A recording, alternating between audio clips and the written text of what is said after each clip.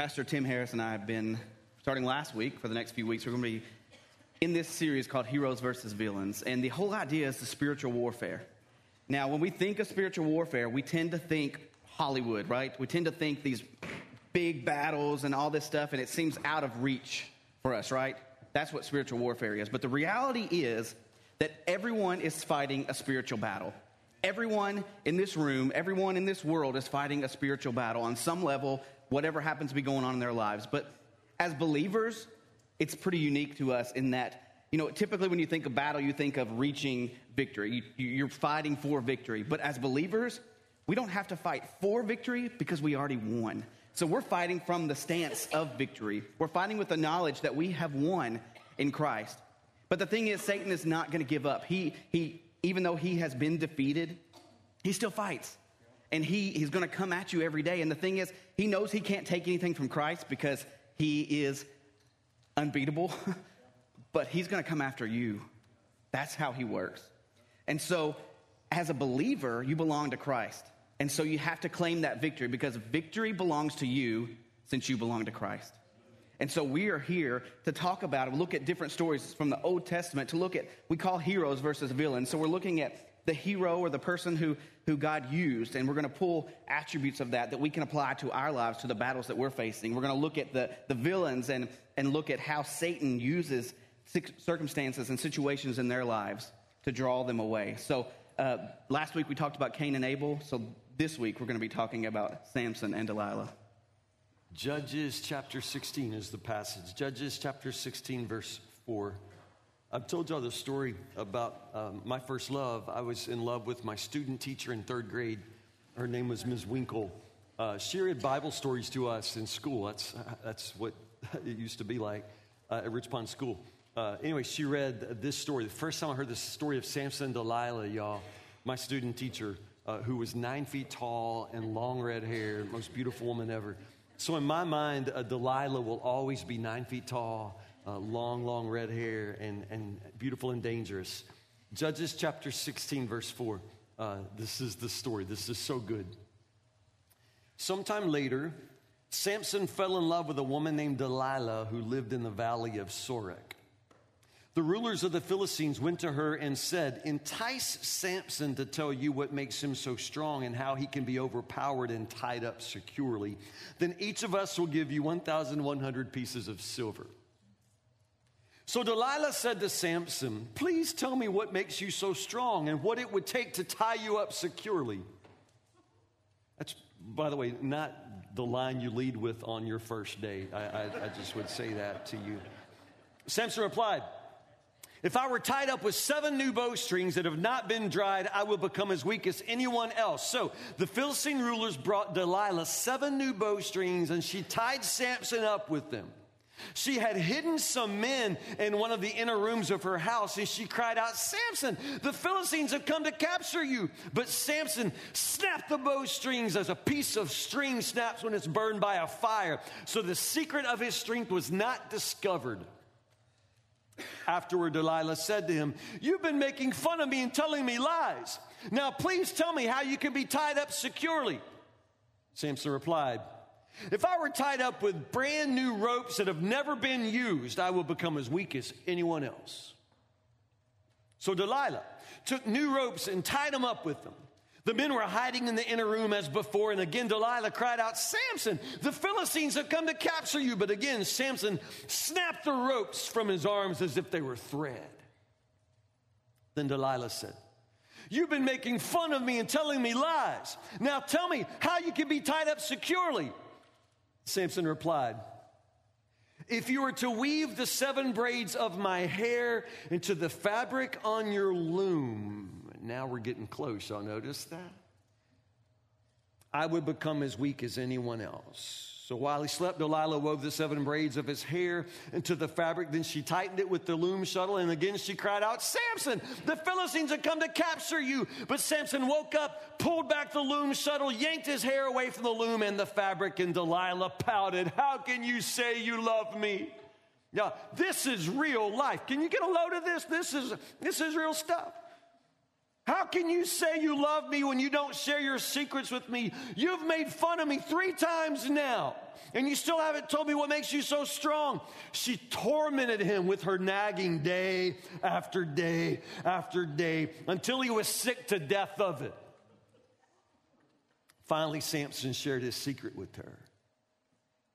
My hair has never been cut, for I was dedicated to God as a Nazarite from birth. If my head were shaved, my strength would leave me and I would become as weak as anyone else. Delilah realized he had finally told her the truth, so she sent for the Philistine rulers. Come back one more time, she said, for he's finally told me his secret. So the Philistine rulers returned with money in their hands. Delilah lulled Samson to sleep with his head in her lap, and then she called in a man to shave off the 7 locks of his hair.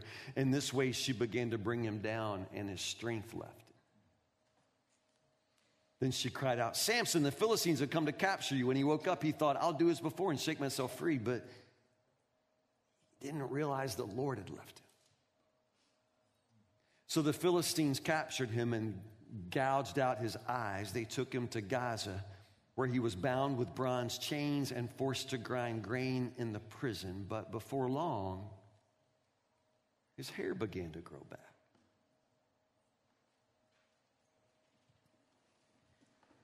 Now, Samson is one of those characters that we hear about a lot, especially if you grew up in church. You hear all about Samson, and he's generally considered a hero.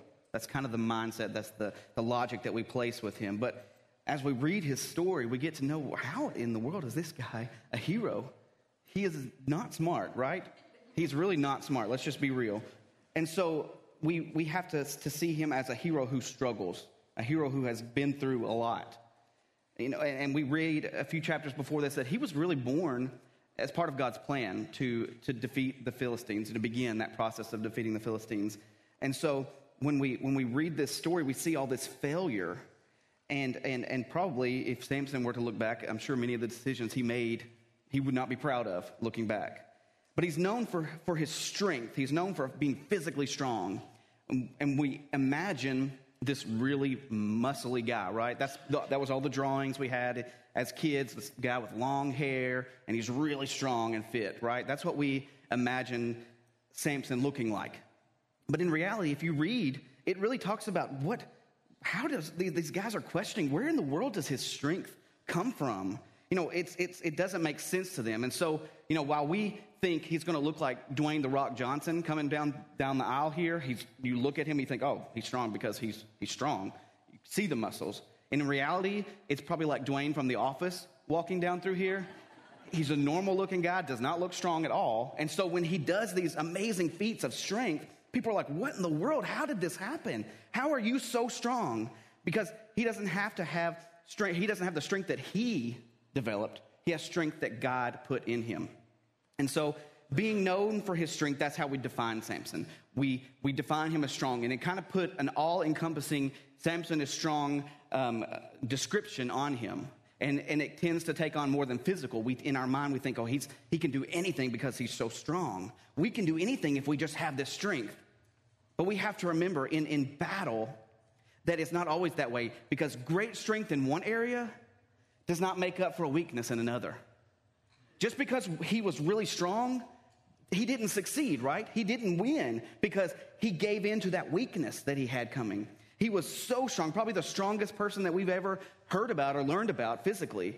And so Satan knew that strength was not the way to go after him. So he tried to figure something else out. And so he wanted him to get comfortable in knowing his strength.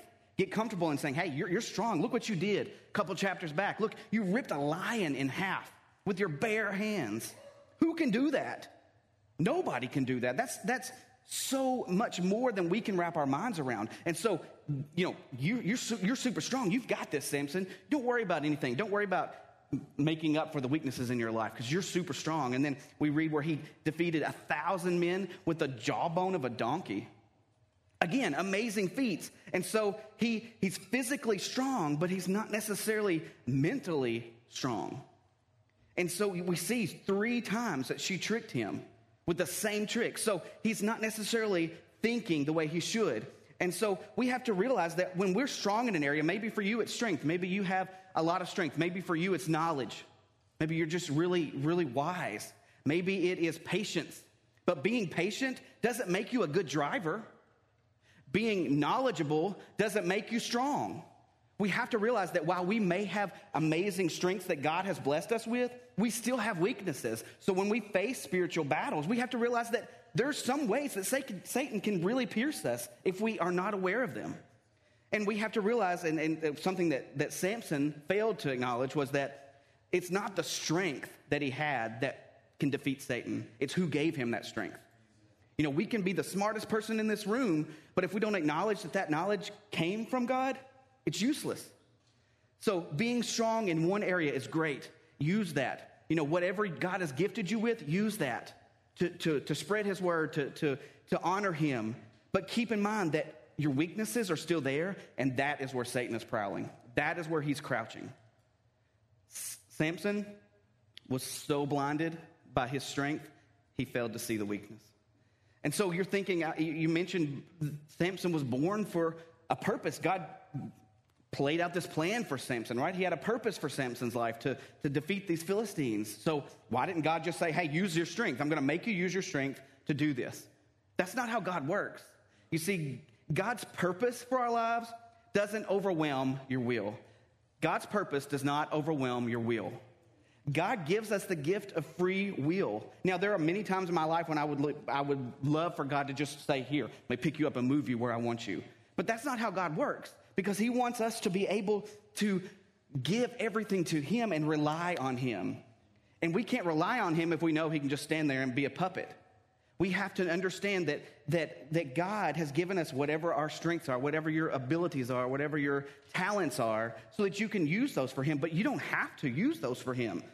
And we can see what happens when we don't. Samson is a great example of what happens when we are faced with a decision. We can use our strengths for God, or we can give in to our weaknesses. Because those weaknesses will come. Probably when we least expect it, they'll sneak in. They'll sneak up on us, kind of like they did with Samson. But if we are not acknowledging the fact that we have those weaknesses, then we are going to give in to those weaknesses. So the stronger our relationship is with God, the closer and more in line with his will be, right? That's so important to know, that the closer you are to God, the more you're going to think like him. But that still doesn't eliminate the weaknesses that you have. So when you are faced with those weaknesses like Samson was, you will have a decision to make. But the most important decisions you will ever make in your life are the decisions you make about who you love. Verse 4, sometime later, Samson fell in love with a woman named Delilah. We use that word fell. We fall in love. He fell in love. It makes it sound accidental, like you're just walking down the street and a piano falls on your head, a ton of bricks fall. I mean, you just sort of like, I saw her and my heart melted. We talk like that, but never forget that love is a choice. It's always a choice. Love is a chosen way of being with another person. And Samson falls in love with Delilah, who is a person he should have never been with.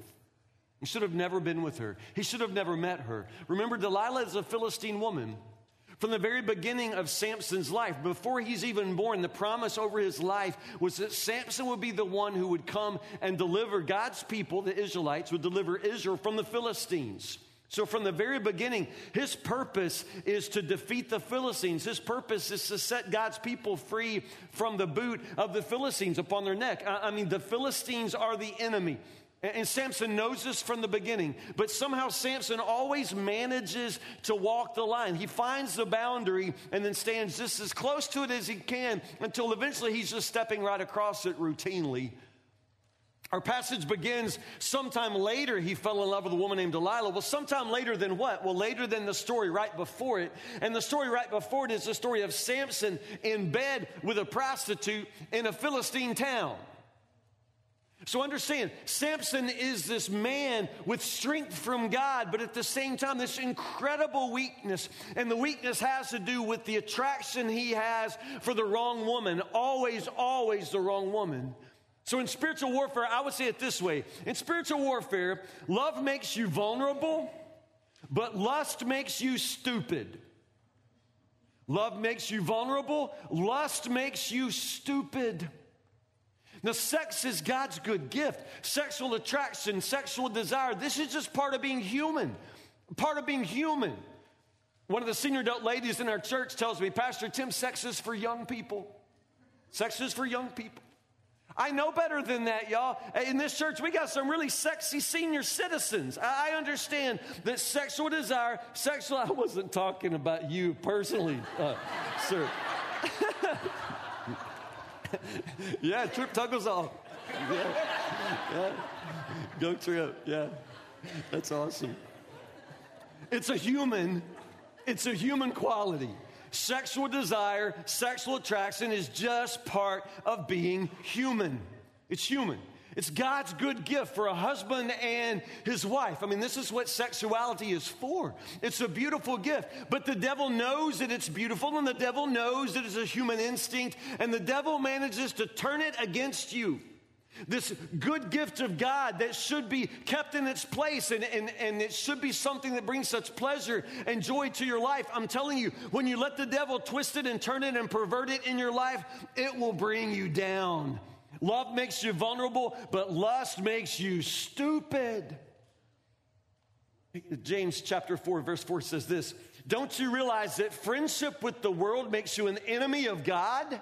Now, remember, in Samson's life, the Philistines, these are the enemies of God's people. So Samson should know better. Samson should understand that you can't sleep with the enemy. You can't take a nap in Delilah's lap. You understand? Friendship with the world makes you an enemy of God. Now, here's the thing. Especially young people will come in and say, well, Pastor Tim, don't you think we're supposed to be friends with lost people? And yes, I do believe that evangelism is a very important part of our lives. And we're supposed to be salt and light in the world. And we're supposed to love everybody. And yes, I have lots and lots of friends that are lost people. That's a part of our lives. I grant you that. But please understand, dating is not an evangelistic strategy. Dating is not an evangelistic strategy. There is no such thing as flirt and convert. It does not work. But you try it, don't you? All the time, you try it. You see a girl, you see a guy, and you hook up with her or him, and you don't even ask spiritual questions. Isn't that strange? You never really thought that's weird? That you can sleep with somebody, but it's a little too personal to ask them if they know Jesus? Yeah, that gets awkward. Spiritual things are awkward, but somehow everything else you do isn't awkward. I'm telling you, there's something really broken in your spiritual life. When you really begin to think this way, when you use dating and you just be with anybody with no concern whatsoever as to whether or not they know Jesus. You have this in your head that you give them sex on Friday night and you'll give them Jesus on Sunday. And I'm telling you, that doesn't work. It does not work. And you should never give your heart to someone whose heart does not belong to Jesus. That means you have those conversations up front. You know exactly who you're talking to, who you're dealing with, who you're beginning to have feelings for. You got to be a little smarter than that, people. Don't you realize that friendship with the world makes you an enemy of God? I say it again. If you want to be a friend of the world, you make yourself an enemy of God. So what Samson does here, it's not just that he's, dating the wrong kind of girl. Samson switches sides. This is spiritual warfare here. And this girl causes Samson to switch sides. You think he didn't really switch sides? He's still God's hero. He's still God's man. No. Remember, victory is yours because you belong to Jesus. Victory is yours because you're on the Lord's side. But when you stop fighting for the Lord, when you no longer engage that fight, then understand you've switched sides. You can't just push pause. You can't just say, I'm going to sit this one out. I'm not going to be a part of this spiritual battle. No, the spiritual battle is already there. You can't step out of it. You can't say that you're not in this thing. You are in this thing. And so when you cross over, when you begin to give your heart to somebody whose heart does not belong to Jesus, understand, you've switched sides. I'm not saying that you're on the devil's side. I'm just saying that from this point on, you're not on the Lord's side, and therefore you can't have victory. Victory only comes with the Lord. And if you're not fighting for the Lord, then your defeat is certain. You're going to lose. So understand, as soon as we find out that Samson is now in bed with Delilah, you understand his defeat is imminent. Take a look at it. So Delilah said to Samson, Please tell me what makes you so strong and what it would take to tie you up securely. Okay, neither one of these two people are geniuses. Delilah's plan is to try to find a way to trap him, to subdue him, to capture him and turn him over to the Philistines. So, they ask her, find out what his secret is. And usually you would expect a person to be a little bit subtle. But Delilah just comes right out and says, what? Tell me the best way to tie you up, where you could never get loose. Okay, so this isn't a real smart girl. But her luck comes in the fact that the guy she's talking to is really not smart. Really not smart. But for Samson, it's kind of a game because he's always had the Lord upon him. He's always had the Spirit's strength upon him. So for Samson, it's a game he's willing to play here. Do you understand this? This is a game with very high stakes, but it's a game he's willing to play. He says, yeah, I tell you what, wrap me up with some new bowstrings. He's just making stuff up. It's a game to him. It's just saying, throw a TV guide over my face and I'll be as weak as anybody else. He's just making stuff up. He's playing with her. But she believes it. So she ties him up with bowstrings while he's sleeping. And then she starts screaming, Samson, Samson, the Philistines. So understand, this girl had Philistines hiding in her other room the whole time. She's got like Philistine goons back there waiting. And then she screams, Samson, Samson. So Samson gets up. What's he do? Poof, pops right out. But it never dawns on him. This girl I'm dating, she had goons. She had like other men in the back room of the house waiting to kill me. Like, I would think this would be like something, like a light would go off in his head. And he would think, this girl is such bad news. But the light never goes off in his head. Not one time. Not one time does he ever realize, man, I am really, really getting in over my head with this wrong girl. This girl's bad news for me. So what happens? She says, Samson, you're not a very good boyfriend. You lie. You tell me lies. Now understand, it never comes up. Yeah, but girl, you had men in the back room trying to kill me. You're not such a hot girl. No. He never even mentions the fact that this is like the worst girlfriend ever. And he lets her say, you lie. You're a horrible boyfriend. You lie and you tease me. You make fun of me because I'm just wanting to know your secrets and you won't tell me your secrets. So Samson says what? Yeah, girl, I tell you what, go up to Home Depot and get some rope. Get some rope. If you tie me up with brand new ropes, I'll be as weak as anybody. So what does she do? What does he do? She gets new ropes. She puts the goons in the back room. She gets Samson to come over there, watch the Netflix on the couch. She knows he can't make it through one episode of My Name is Earl. And so he goes right to sleep. Boom. He's sound asleep. She ties him up with ropes. She says, Samson, Samson, the Philistines are here. He gets up, bursts out again. You understand? Do you understand that this is now the same thing over and over and over? It's the same thing over and over and over. Now remember, the whole point of this message series is for us to understand how the enemy works in our lives. So let me help you understand something very, very critical about this spiritual warfare that you're fighting. And this is the basic point. People never learn. When I say people, what I really mean is you. You never learn. Samson never learns. Despite the fact that every single time he takes a nap in Delilah's lap, he wakes up with men trying to kill him, he'll still come back over every time she calls. Every time she texts, he is right there. Why is he there? Because did I mention she's got long red hair and she's real tall? You understand? There's only one reason he keeps coming back. And understand, this trap that she lays, this ain't brilliant mastermind criminal stuff here. It's not even a good plan. And as a matter of fact, she's not even trying to conceal it. I mean, he ought to know by now what happens every time he comes to her house. Every single time he takes a nap in her lap. But somehow it works every time. Every single time. Do you understand that the devil has no new tricks in your life either?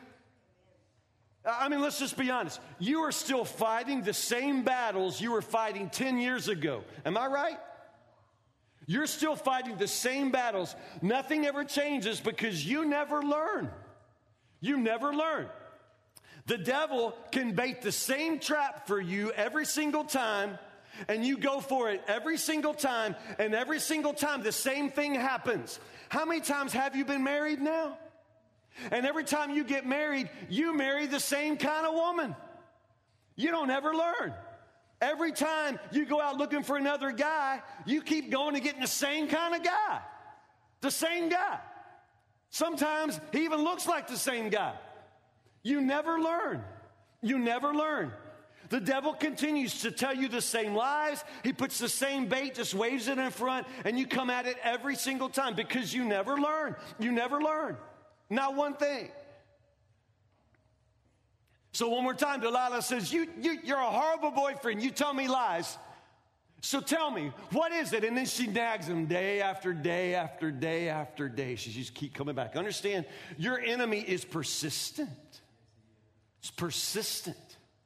The devil is never, ever going to give you a break. He's never going to back off from you. He's never going to take the target off of your back. He will wait your entire life to destroy you. He's never, ever going to stop. He's persistent, but he's predictable. And because he's predictable, you should understand how you can have some victory here. You should be learning something. Samson never learns. And because he never learns anything, Delilah never has to change her strategy. She just keeps doing the same trick, and it works every single time until finally, she brings him down. He says, I was born under a promise, and I made a vow that for my whole life, I would never cut my hair as a sign of my being set apart for God's purpose, God's will for my life. But if you cut my hair, I'll be as weak as anybody. And then he takes a nap in Delilah's lap. You understand? In your life, every single time you take a nap in Delilah's lap, you're going to wake up with a haircut. Every time. But you never learn. And because you never learn, the devil just continues to tie you up. Victory could be yours. You just keep falling for the same old trap.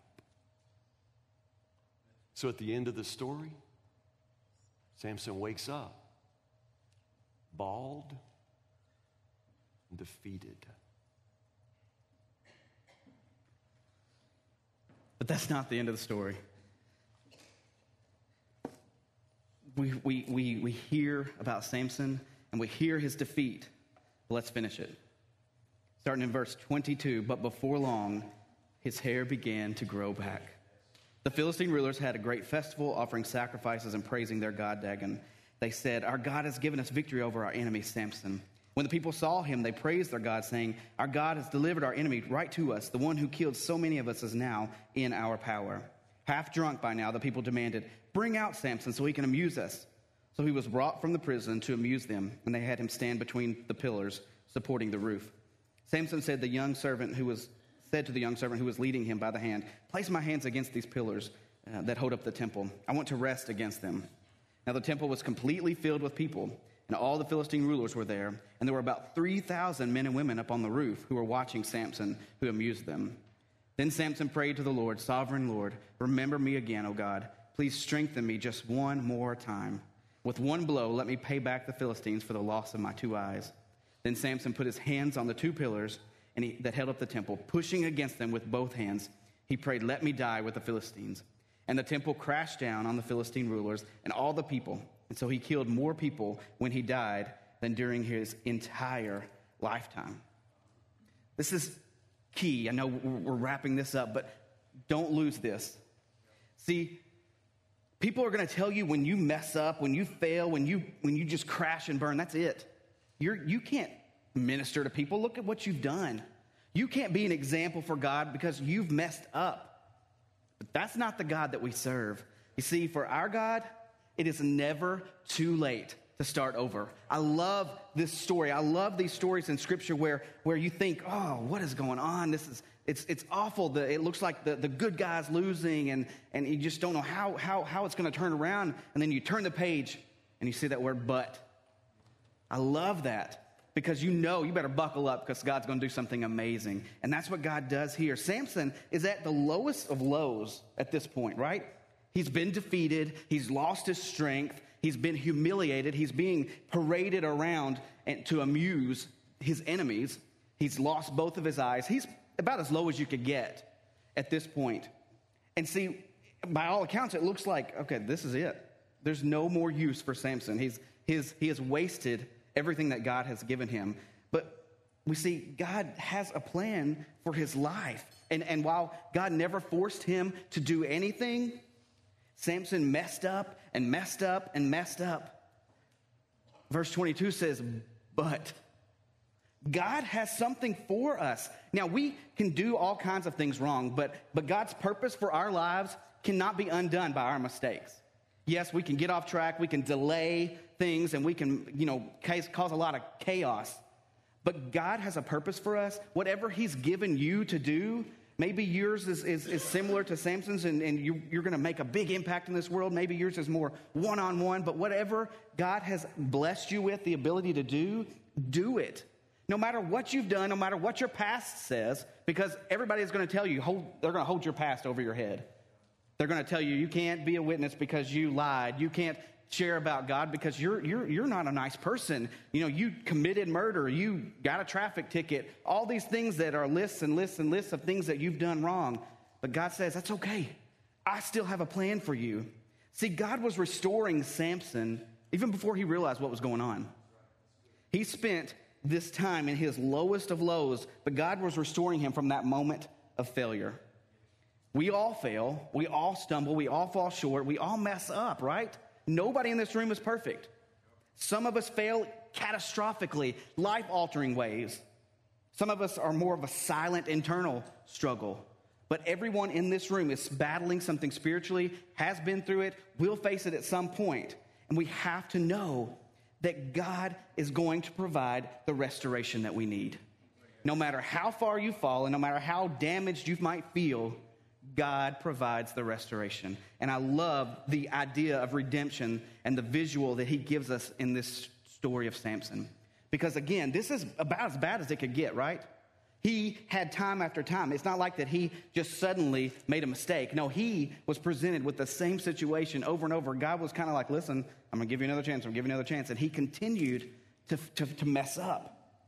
But even when he failed miserably, crashed and burned, God says, you know what? I still have something amazing for you.